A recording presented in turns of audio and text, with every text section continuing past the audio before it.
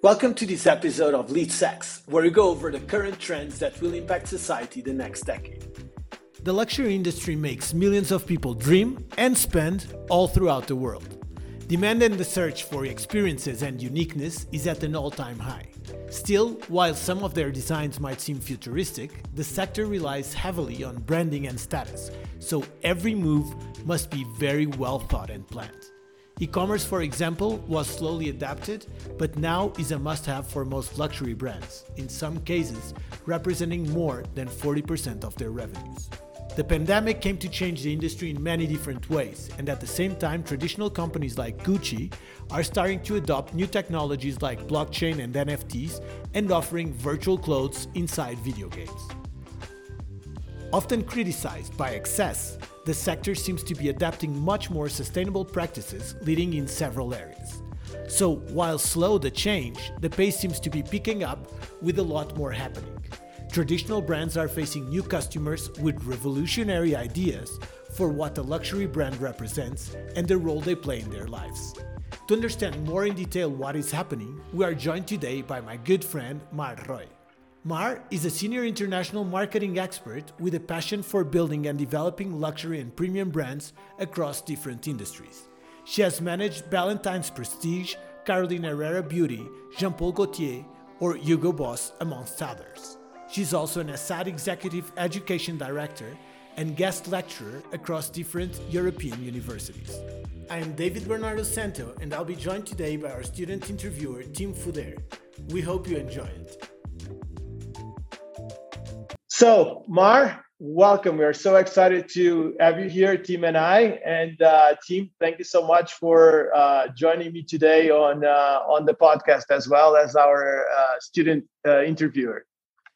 Thank you. Thank you very much. It's very exciting to be here talking to Lisbon, talking to Mexico at the same time. I love this international live conversations. Yeah, very different time schedules that I have from you there. So let's start from the beginning. Mar, what is luxury for you? Because some people say luxury is some people believe it's expensive things. Others believe that it's about exclusivity. What is luxury for you? What's a luxury product? What defines a luxury product or a luxury service? So I think the definition of luxury has changed a lot in the last years. What our parents believed to be or felt something was luxurious is different than what someone who is 18-year-old might believe nowadays is luxury. But if you ask me, what do I think is luxury nowadays? I think luxury is not a one single thing. It's a mix of things. We can talk about inclusivity, and this is something that I think nowadays is very relevant in this industry. We can talk, obviously, about aspirationality. And for me, something that I think luxury that is transversal across generations is selling a dream and being able to reach that dream. Okay.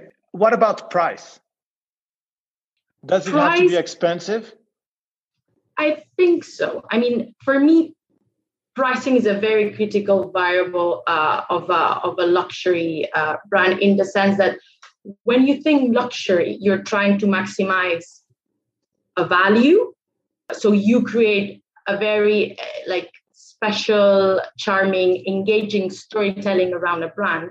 And the more unique and the more exciting and the more identifiable that storytelling is to your brand, the more consumers are going to be buying into it, because you're going to be perceived as special. And the more you're going to be able to cross-charge that specialty and uniqueness, which is intangible, through the price. I've heard some people speaking about, and I know this is a little bit controversial, but I've heard some people that, for instance, say that the true luxury, for instance, is it can be just having the fresh fish on the small cabin of the fisherman in some island. And that exclusiveness and that uniqueness of experience makes for luxury. Do you agree with this, or? Yeah, I would agree. I mean, that's part of something special, which can be done through an experience, but it can be also transmitted through the storytelling. So also one of the things I think the luxury definition has is that it's something extremely subjective. And because it's extremely linked to emotions, it's not rational. And again, I'm going back to the point of that storytelling. How do you engage with that brand story? How do you perceive the brand?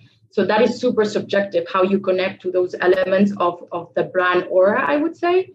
So I do think that can be understood and perceived as luxury for someone because it's special, it's exclusive, it's unique to you. Ma, the luxury industry has changed a lot due to COVID, and we wanted to ask you what has changed in the recent years in the luxury industry. So there's several things that have changed. Obviously, COVID has accelerated changes in many industries, but in the case of luxury, I think it's been even more important. And I'm actually personally quite glad that there was this external force that forced things to change, because traditionally, the luxury industry has been very reluctant towards the digital world, and I'll tell you why.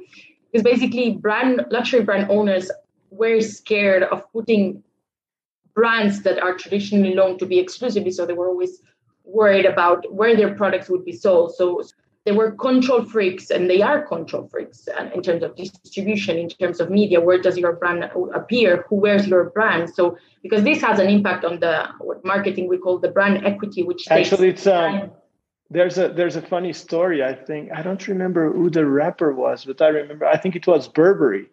When the first rapper started putting like the typical Burberry trench coat patterns, patterns on videos, they actually tried to sue them, and then they had and then like with time it changed, and now you have like all the hip hop culture and everything around luxury.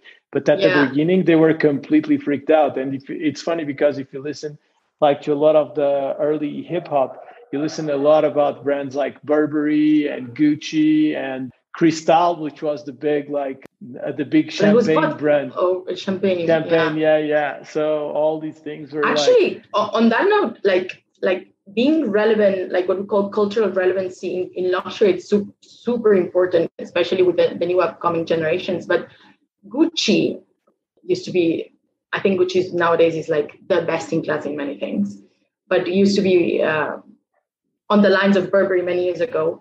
They have partnered with this, I can't remember his name, but he's like the guy in the Bronx that does the tailor-made suits for all the rappers. He's partnered like with Jay-Z, with P. Diddy, and he's done a special partnership with Gucci very, very recently. I think it was like a couple of years ago. And there's some like branded content about it. I'll encourage you to go and look for it, because you see him talking and how there's a bit of like a gangster feel around him. But Mar, I think that's actually something very important that you're saying. And we'll go back to the question when you talk about cultural relevance, because I think in terms of brands, that's something that has changed a lot. And I think luxury is probably now getting a little bit more there. Before, there was not as much cultural relevance. It was a lot about being strict. Luxury was a lot about being like the company. You look at Louis Vuitton, for instance, they wouldn't change. It was like the whole thing over and over again. You look at Tod's, they wouldn't do sneakers. It was like the Gomini over and over again. So they were much more about tradition, about we are the way that we've always been. So, and now it's what we call the heritage. Exactly. The heritage. Yeah. And now, and I think you see that on brands as well. Before, brands were perfect, and then new brands came out like Virgin, which were like, hey, you know what? We are human as well. We make mistakes, we make things. And people are like, hey, we can actually relate to that. So I think there's and I was listening to this Diego de Laval, the founder of Tod's and CEO of Tod's interview. And he said that now I don't remember the percentage, but it was something like 30% at least has to be like cutting edge and innovation, and the rest can be heritage. So what's your take a little bit on that? So for me, this is the reality. And I think the ones leading this are definitely Gucci. I think Alessandro Michele has done an amazing job. And this is a result of brands knowing that they need to connect with the new generation.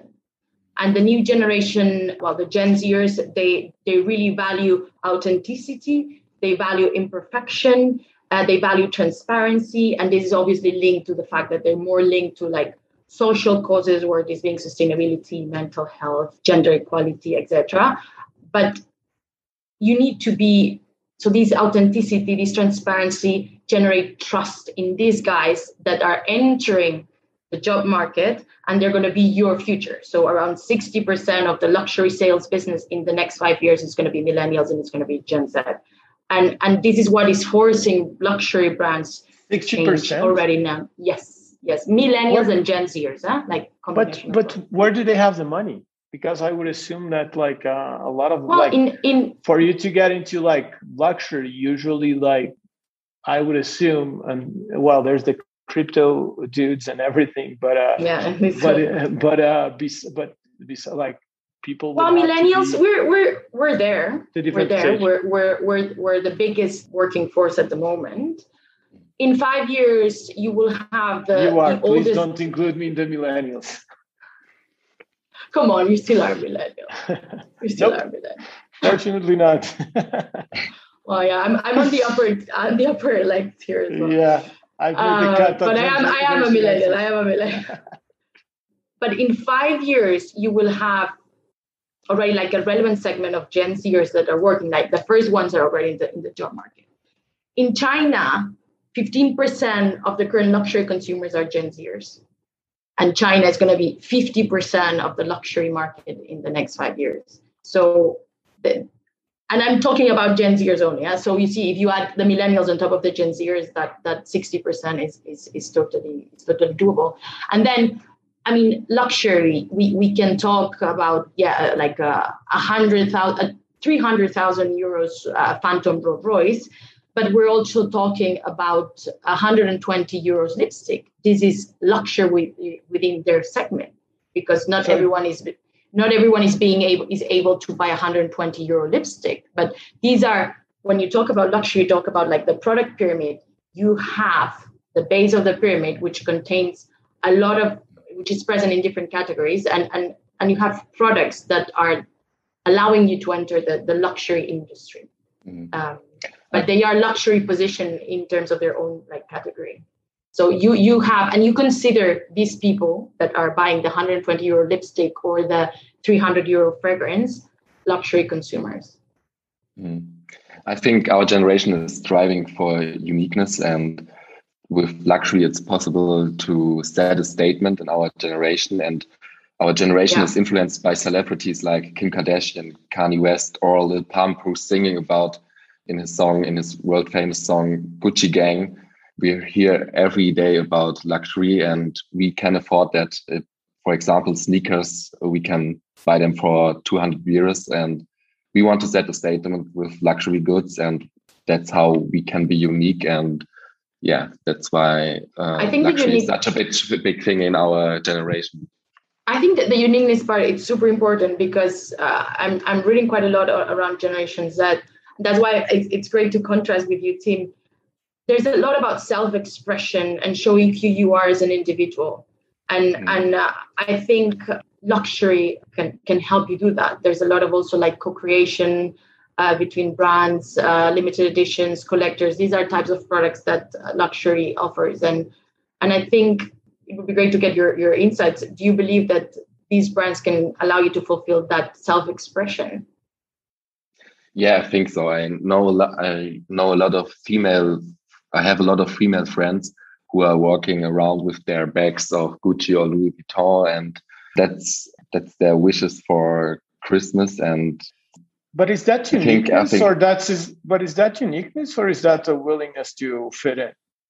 Because I think there's a big change as well that we've seen, especially in, I don't know, like in a certain type of segments, like you don't see brands. Like seeing the brand in itself stop being like, for me, it would have to be something very specific, like to show off a brand. It's something that I don't really appreciate it. Then you have different segments. I think then you have Supreme, or you have Ralph Lauren that at a certain point he like does major horses.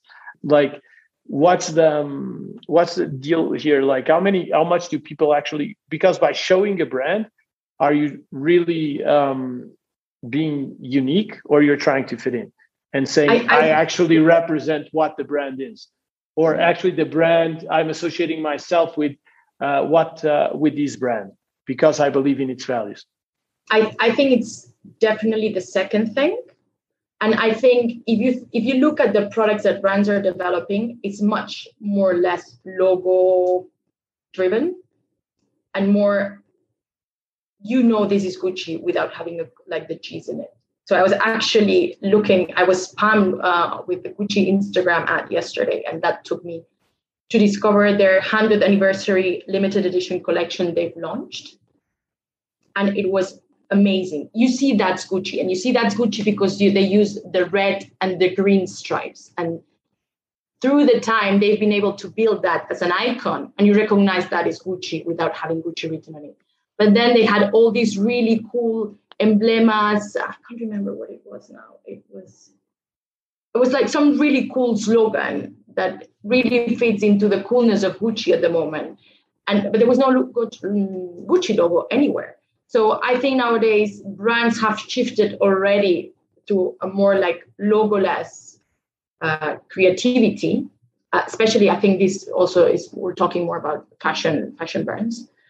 But I think it's more about me associating myself to a brand whose values are aligned with mine within the new generations.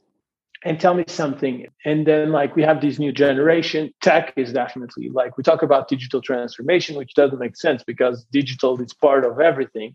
But clearly all these tech apps, NFTs that we'll speak a little bit that we'll speak in a while as well about what's happening. We're going a lot into e-commerce. Some brands are already over 20-30%, some luxury brands on e-commerce. What's happening in terms of this? What you see the adoption of technology? Where do you see it? And where do you see it coming up? I think I see 2 or 3 big trends.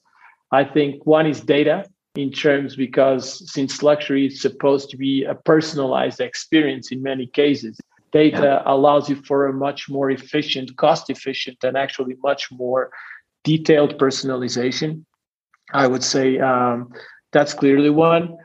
E-commerce and storytelling, I would say, because if you're one of the things that storytelling does is actually bring all these added value to who the brand is, what it represents, and so on. So reach media, all these things. Even, I don't know, if you go into a watch like Audemars Piguet or something, maybe you're not going to buy a $20,000 watch online, or now it's actually starting, but you're definitely going to research it. And there you can create and build up why a watch is worth 20 or 100 or whatever the value is. What are the key trends for you? So I think when talking about trends, especially around tech and digital, I would differentiate between Asia and the rest of the world. And I don't know if you would agree with me. Because what I'm seeing is how Chinese consume luxury through digital, especially through social, things that we Europeans are still really? You're going to buy a 25,000 euros watch online? Are you sure? Is this real? I think the Chinese have it so integrated, and then they also have the roles of the key opinion leaders that are able to push that on social. So I would say from Asia, I see live streaming that is also working for luxury. I see social commerce, which is super integrated in luxury as well. Can you just tell us live streaming a little bit? I know it's a topic that interests you. Live streaming, to be honest, for me, when I think about live streaming and I started reading about it and trying to understand what this trend was, it's a bit like in Spain, we call it the teletienda. I don't know. Exactly. I don't know if you had that TV shop. Yeah. So it's that done through social. Okay, so it's just basically speaking about but it's working well, right? That idea, that principle, but obviously it needs to be done with much more care and love for luxury brands. And so I know Dior has tried live streaming in Asia, Dolce & Gabbana, and it's really about how do you portray this brand storytelling through social. And usually they use the key opinion leaders as a key tool to drive that traffic to the live session, because these people have a massive influence power in terms of like converting the sales. Like there's this guy, I can't remember his Chinese name, but he was able to sell. Yeah. Thank you for that. Like I'm super bad with Chinese. Was able to sell more than 200 Bottega Veneta bags in 10 seconds. Bottega Veneta bags that are started as a $3,000 price. So like imagine the power that these people have. So live streaming is definitely one. And then, as I was saying, social commerce as well. And I'm totally aligned with you when you talk about data, because data allows personalization, allows anticipation, and that is super important within luxury. Then we have the rest of the world. I know live streaming is already quite more advanced in North America than what it is in Europe. And I think Europe, we're always a bit like more behind everything. So let's see how we adopt, because we have different habits in terms of like shopping and the way as consumers are used to shop. Although that digital, I think one of the main things, as you were saying before, how do you build that storytelling? That has a big impact. Using the digital channels has a big impact on driving discovery, driving inspiration, driving consideration, and probably in luxury. The role of the physical store is still super important, especially when we're talking about very expensive luxury items. That's where the conversion happens, because especially in Europe, we still want that personal relationship, that assistance that help us close the deal at the point of the physical also point of you're sale. buying But an the rest is done experience, online. No?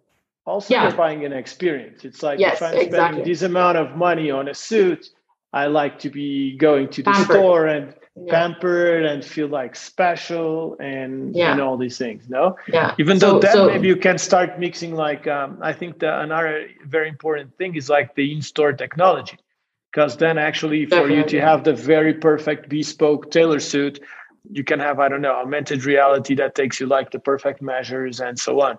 I think a little bit how you mix heritage with technology. And I think like a great example is, before we thought the future was like the Jetsons and everything very modern, but then you go into movies like Her with Joaquin Phoenix, and it's all, the technology is very integrated. So actually, if you have this technology, but you can give it like also the heritage look, I think it might work in some of the traditional brands.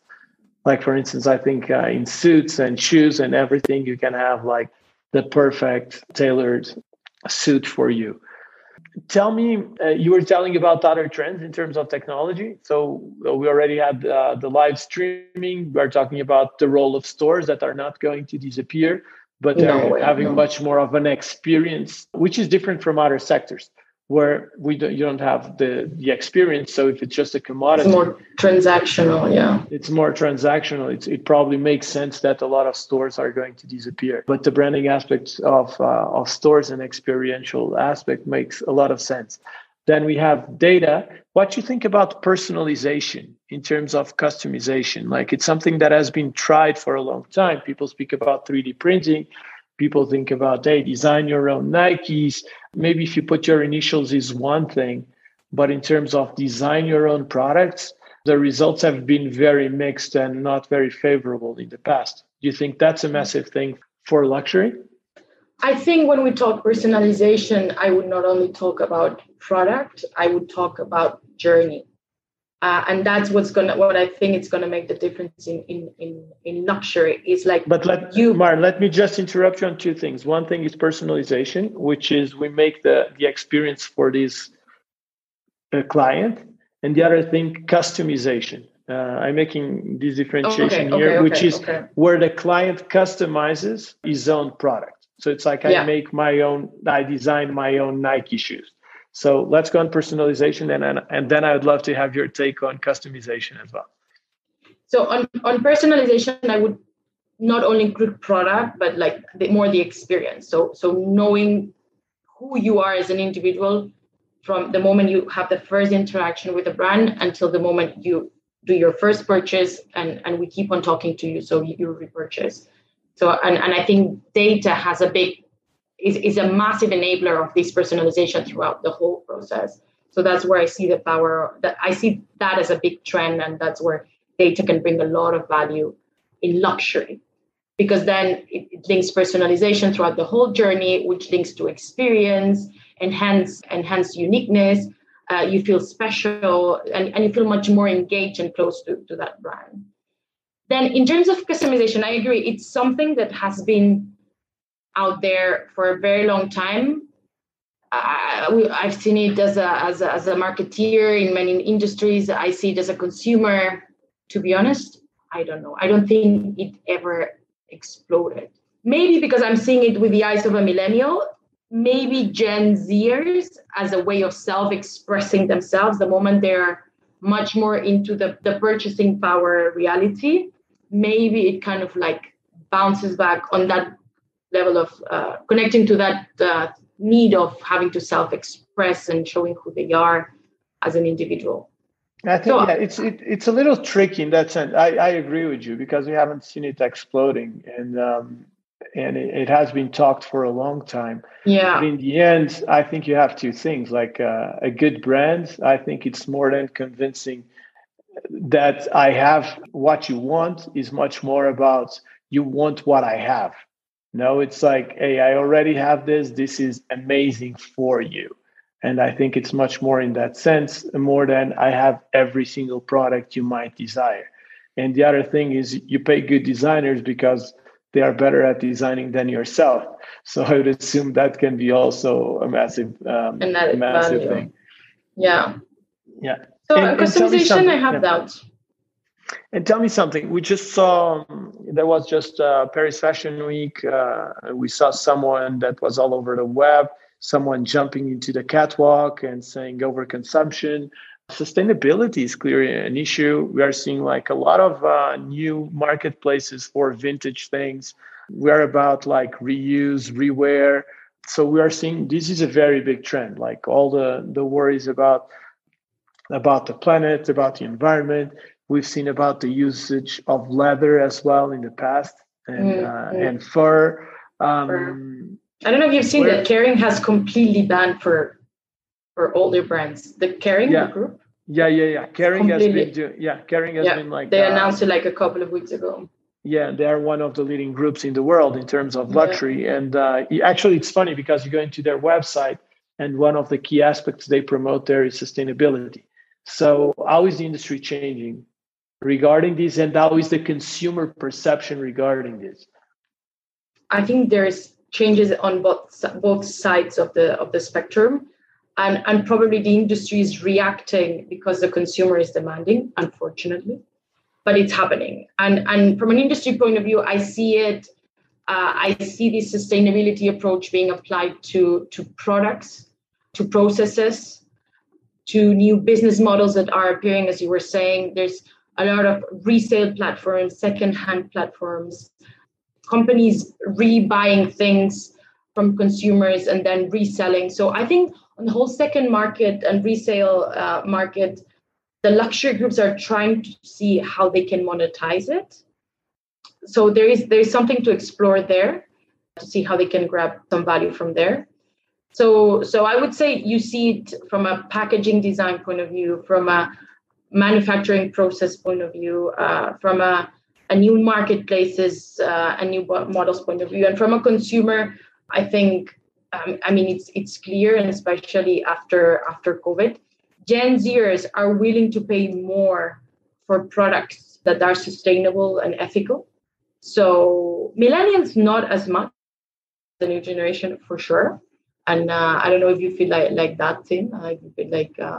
Yeah, sustainability is a very big issue in our generation. And I know more and more people who are becoming vegetarian or vegan, taking part in the Fridays for Future demos, and in the elections. You can see also that trend, that the growing trend that among the younger generation, that towards parties that support climate protection. So, and in the media, we hear a lot about greenwashing.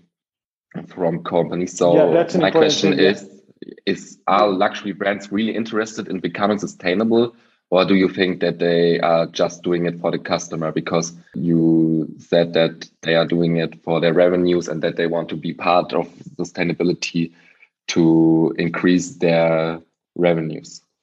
I think, but that's my personal opinion. I think that the spark that make the wheel move towards that trend was coming from the consumer. But from what I'm seeing, the movement I'm seeing, the changes I'm seeing, like for example, like the Kering one, like this is a massive game changer. I do think that they really believe in it. And also like in the company I work for now, like there's massive sustainability plans because they also see it, I mean, optimizations, improvements from like that have a sustainability goal also result in cost savings. So I do think more and more it's less about greenwashing and more as a principle and as a belief. And also because seriously, if you're doing it for greenwashing, you just need a tweet to boom. So it's very easy to spot. You don't want to be in that situation. Well, but whatever I think whatever the spark is, even if the spark is just like a matter of reputation and money. Well, if you start doing the right thing, even if it is for the wrong reasons, it's better than doing the wrong thing. I agree. So on that, I was actually very surprised. Not very surprised, but I was just in an event in Florence a few weeks ago, and I was with a lot of friends. And what the stores people were talking about were all vintage stores. So I think it's not only about sustainability, but I think there's also this trend of expressed through like finding that unique piece that is not in collection right now, and so on. I think this is and that when you look at the second-hand market, there's a lot about that. There's a lot about limited editions, about collectors. So which is linking again to the uniqueness and the aspirationality of being able to get to that special piece, no, that doesn't exist anymore. I think also a massive thing we are seeing companies like StockX and all the trends around sneakers. Huge. The whole sneaker culture. It's just unreal. It was moving billions and I have friends that are just living on buying sneakers and reselling sneakers online, which is but like making like a very good income. And active StockX is an amazing case of what's happening. And then we're seeing like a lot of another thing that we just recorded actually a podcast recently on NFTs, and I know it's a topic that interests you, and people are still trying to figure out what's going on with NFTs, what's going on with blockchain. NFTs actually might have one of the key challenges of the industry is piracy and copies and everything. What you see like the role of these technologies on it? I think it's a massive pain reliever for the industry. Like, can you speak about the usages first, and then? Well, the biggest. I mean, I'm not a blockchain expert whatsoever, but the main usage I see for the industry is being a tool to fight counterfeiting and to ensure traceability of products in the luxury industry, which has an impact on reassuring consumers that what you're buying is an original product, but it has also an impact on reassuring consumers about the sustainable trace of these products. So I think there's a counterfeiting impact and there's a sustainability impact as well. So you're able to trace where this product was made, through which manufacturers this product has gone through. Are they ethical? Are they not ethical? So it empowers consumers much more from an information point of view, ensuring that what they're buying is ethical as well. But from a manufacturer point of view, I think the possibility to fight against counterfeiting, which is a huge problem in the industry, in luxury, from spirits, fashion, like watches, jewelry, both hard and soft luxury. So I think it's a game changer for the industry. But we are seeing on also like they are going into digital goods as well, right? So a major trend that we are having is video games is, I think now it's larger than the movie industry. And we are seeing like all these that you can buy skins for and all these accessories for your virtual characters. We are speaking, Mark Zuckerberg is speaking about the multiverse, virtual reality is becoming something. So our expression online is becoming, actually, even if you go on like CryptoPunks, that people put them as their Twitter accounts and so on. We are seeing a lot of these digital market as an opportunity to express yourself. Where do you see the luxury brands there? It's a super interesting topic. I think luxury brands, again, it's a very incipient, like tiny thing, and they're trying to see how they can monetize it. Opportunities that I think in here is basically the gaming industry, as you were saying, it's bigger than the film. And I was reading even the film and the music industry together. I was like, it's something huge. For me, one of the main things this has compared to social media, for example, is like you have an audience that is stuck watching someone play video games or playing video games for hours. So you have a captive audience for hours to who you can talk to. So there, I see opportunities of creating, building storytelling. So driving awareness. It's an audience that is very open to engage with digital elements. So I see also like consideration objectives and also conversion, because not only like the digital assets you are creating and selling on video games, but then I was reading a BCG report about the impact that these digital purchases have on offline purchases. So I think it's something that can work across the different phases of the journey, in front of someone who's there for hours. I think we can go back a little bit to your initial definition of luxury, but I think like if we're talking about at the concept of a brand and what the brand sells, and that's the difference between like a white T-shirt and a white Prada T-shirt. When you go and consuming the same quality, but one might cost you €5, the other one might cost you 150 euros. Mm-hmm. And the difference is the concept of the brand. Like by wearing that brand, you feel empowered. You feel like you almost like embody the values of that brand. Let's put it. It's the power of the storytelling that the brand has been creating for. Exactly. So the power of that storytelling. So basically, if you're talking that the difference in price from 5 to 150, it's 145 euros. It's what you're paying for is the storytelling, not the product. So the product is very secondary on this. So it actually makes sense when you go into the digital world. You can have the power of the storytelling and you actually don't need a product because you're living like it doesn't really you're on a virtual space. So there's no need for the physical product, but there's the need for the branding. So actually for me, it makes a lot of sense that you can have these brands online. And also that's where the consumer is. Like, I mean, you need to be where your target audience is. And this is a huge market. So it's like, would you miss out on being with a store in Place Vendôme, which is where your Chinese traveler is? Probably that's what everyone's. Yeah, but now, Mark, and you've mentioned this before, and I think it's very important. These are industries or companies that they are very hard to change. They've been based on heritage. We've been doing this all our lives like this. That's what the consumer values and so on.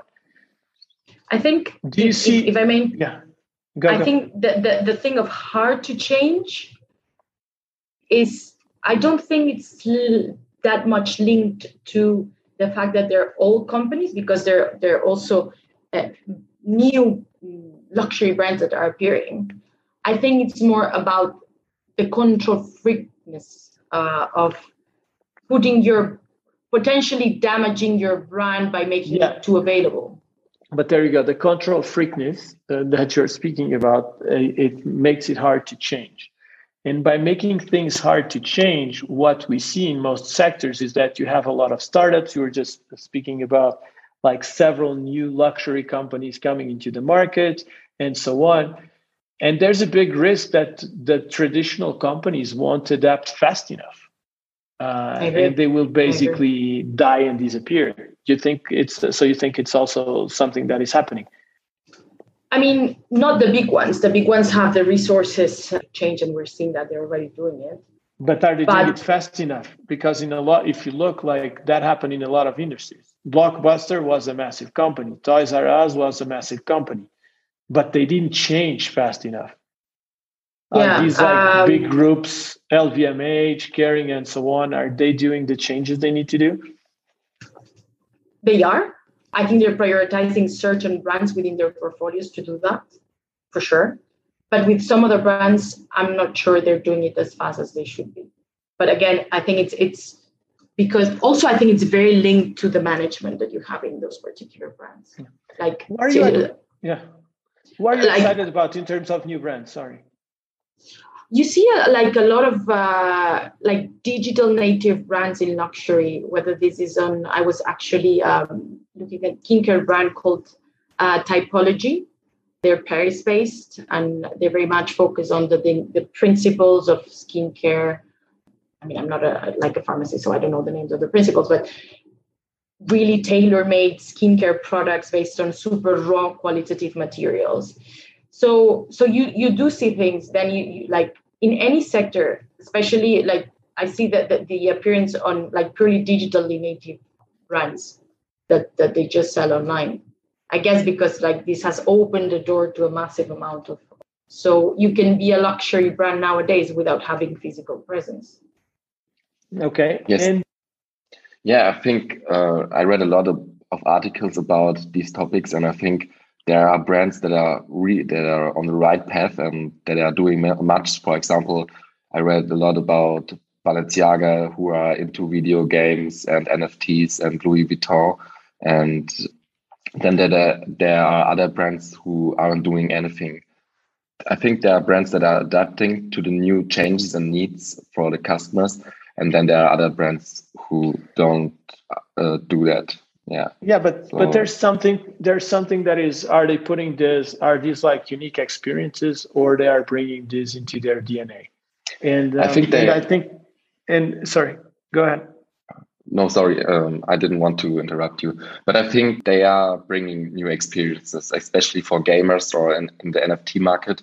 You can buy unique skins and things, and it's a really big market. When I heard about that you can buy a Louis Vuitton skin in the game League of Legends, it's one of the biggest PC games in the world, I actually thought, okay, I should play this game again, because I could never afford Louis Vuitton product before, but now I'm able to, and now I have the possibility to play in a Louis Vuitton costume or in a skin in the video game. And I think it's really cool, and you can engage a lot of people with your brand. So, but it's true that these are the big ones that have the teams in place, and they speak to the trends agencies, and they have the resources and the minds and probably the mindsets to do that.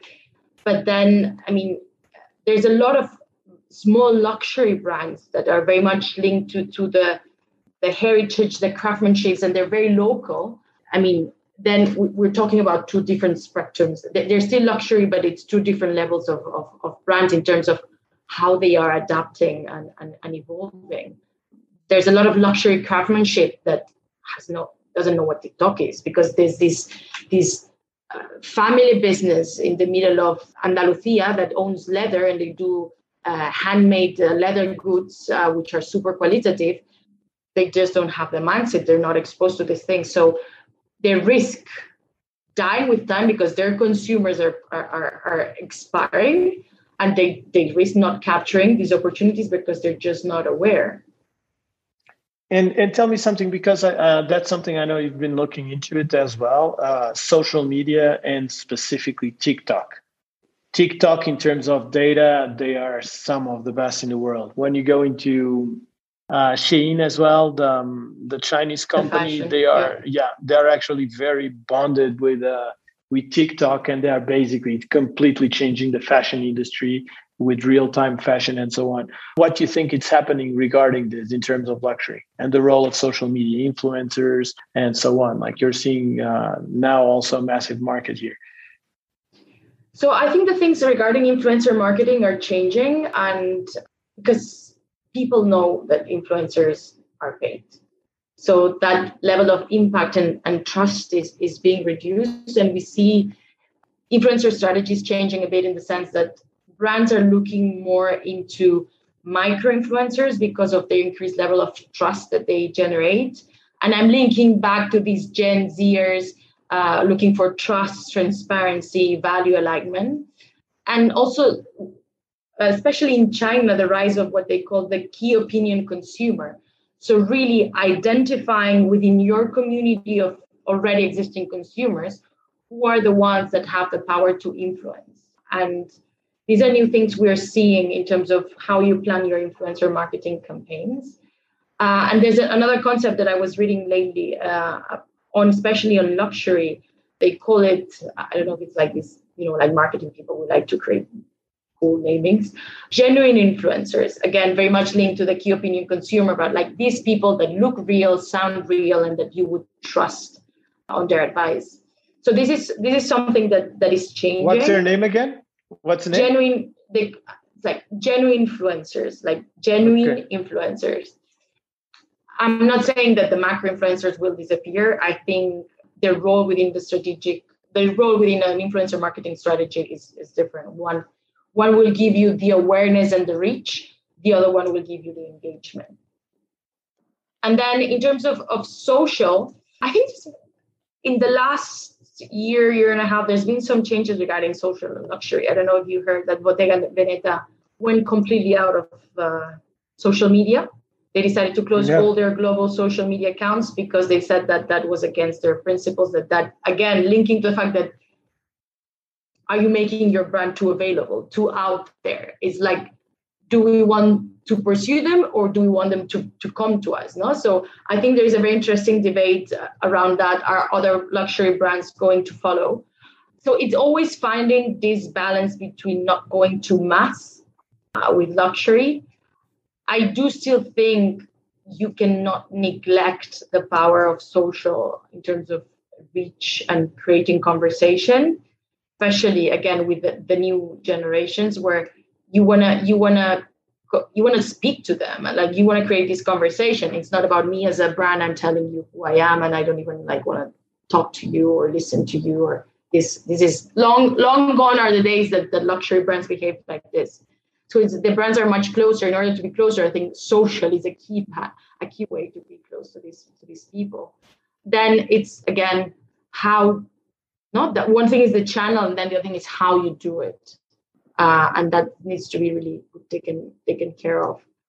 TikTok, I think TikTok is very different from the rest. I think Instagram. We look at Instagram when you're on TikTok. I'm not on TikTok. I feel like I'm too old for that. But I look at it and you have to try it. It's really interesting. So. I have the app, but I just watch. I don't do it. I thought the same. I thought the same. No. Actually, it's not about choreographies. Choreography. It's about. I used to think the same, and then I tried it for research because I was really interested why people are wasting so much time on TikTok. I know people who are spending 3 hours a day on TikTok. And then I use this app and I don't spend that much time, but actually it's quite interesting. And I think you can really engage people with your brand. And that's why I don't understand that TikTok. Bottega Veneta, why Bottega Veneta stopped to be on social media, because I think it's so important in our generation and we are influenced by everything on social media and by celebrities. It's the concept of exclusivity. I think you have two things there. Bottega Veneta living, it's like, you know what, I'm not available. I'm for the few. Yeah, it's a non-availability statement. Yeah. I'm not for the all. I don't need people knowing about me. Those who know.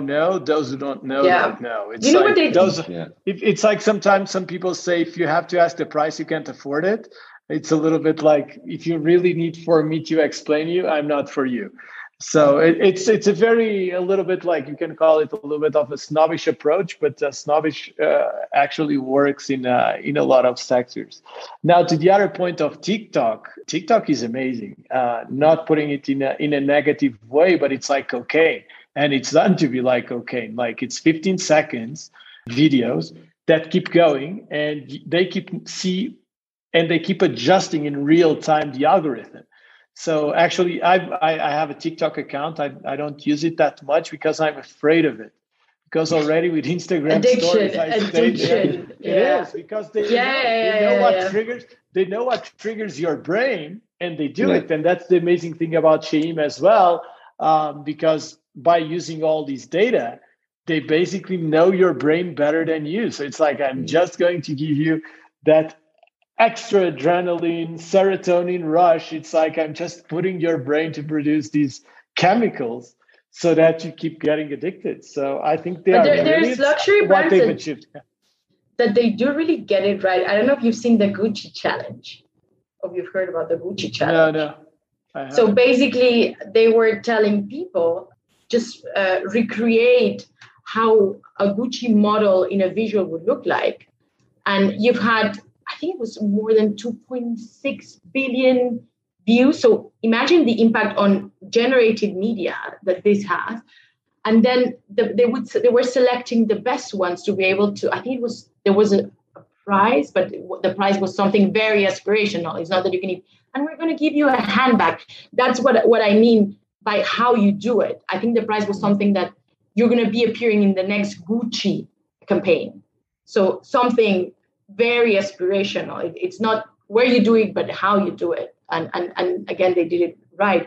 And you had these people from all over the world, like, just check it afterwards.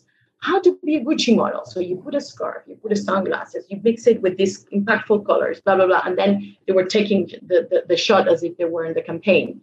And from Asia, US, LATAM, like, seriously, more than 2.6 or 2.8 billion views on TikTok generated. Yeah. And I think on that, it's something very interesting. People complain about, like, oh, the social media and blah, blah, blah, and all these things, they're all terrible. But it's like, as a brand, you want engagement. And this is what these platforms give. Then you can say, okay, I don't want to create people thinking about suicide. I don't want to create people about having like a poorly self-image and so on. But it's like, in the end, it's like, as a brand, you want engagement. And this is what these platforms are. We're getting to the end of our time, and we want to be respectful of your agenda, Mar.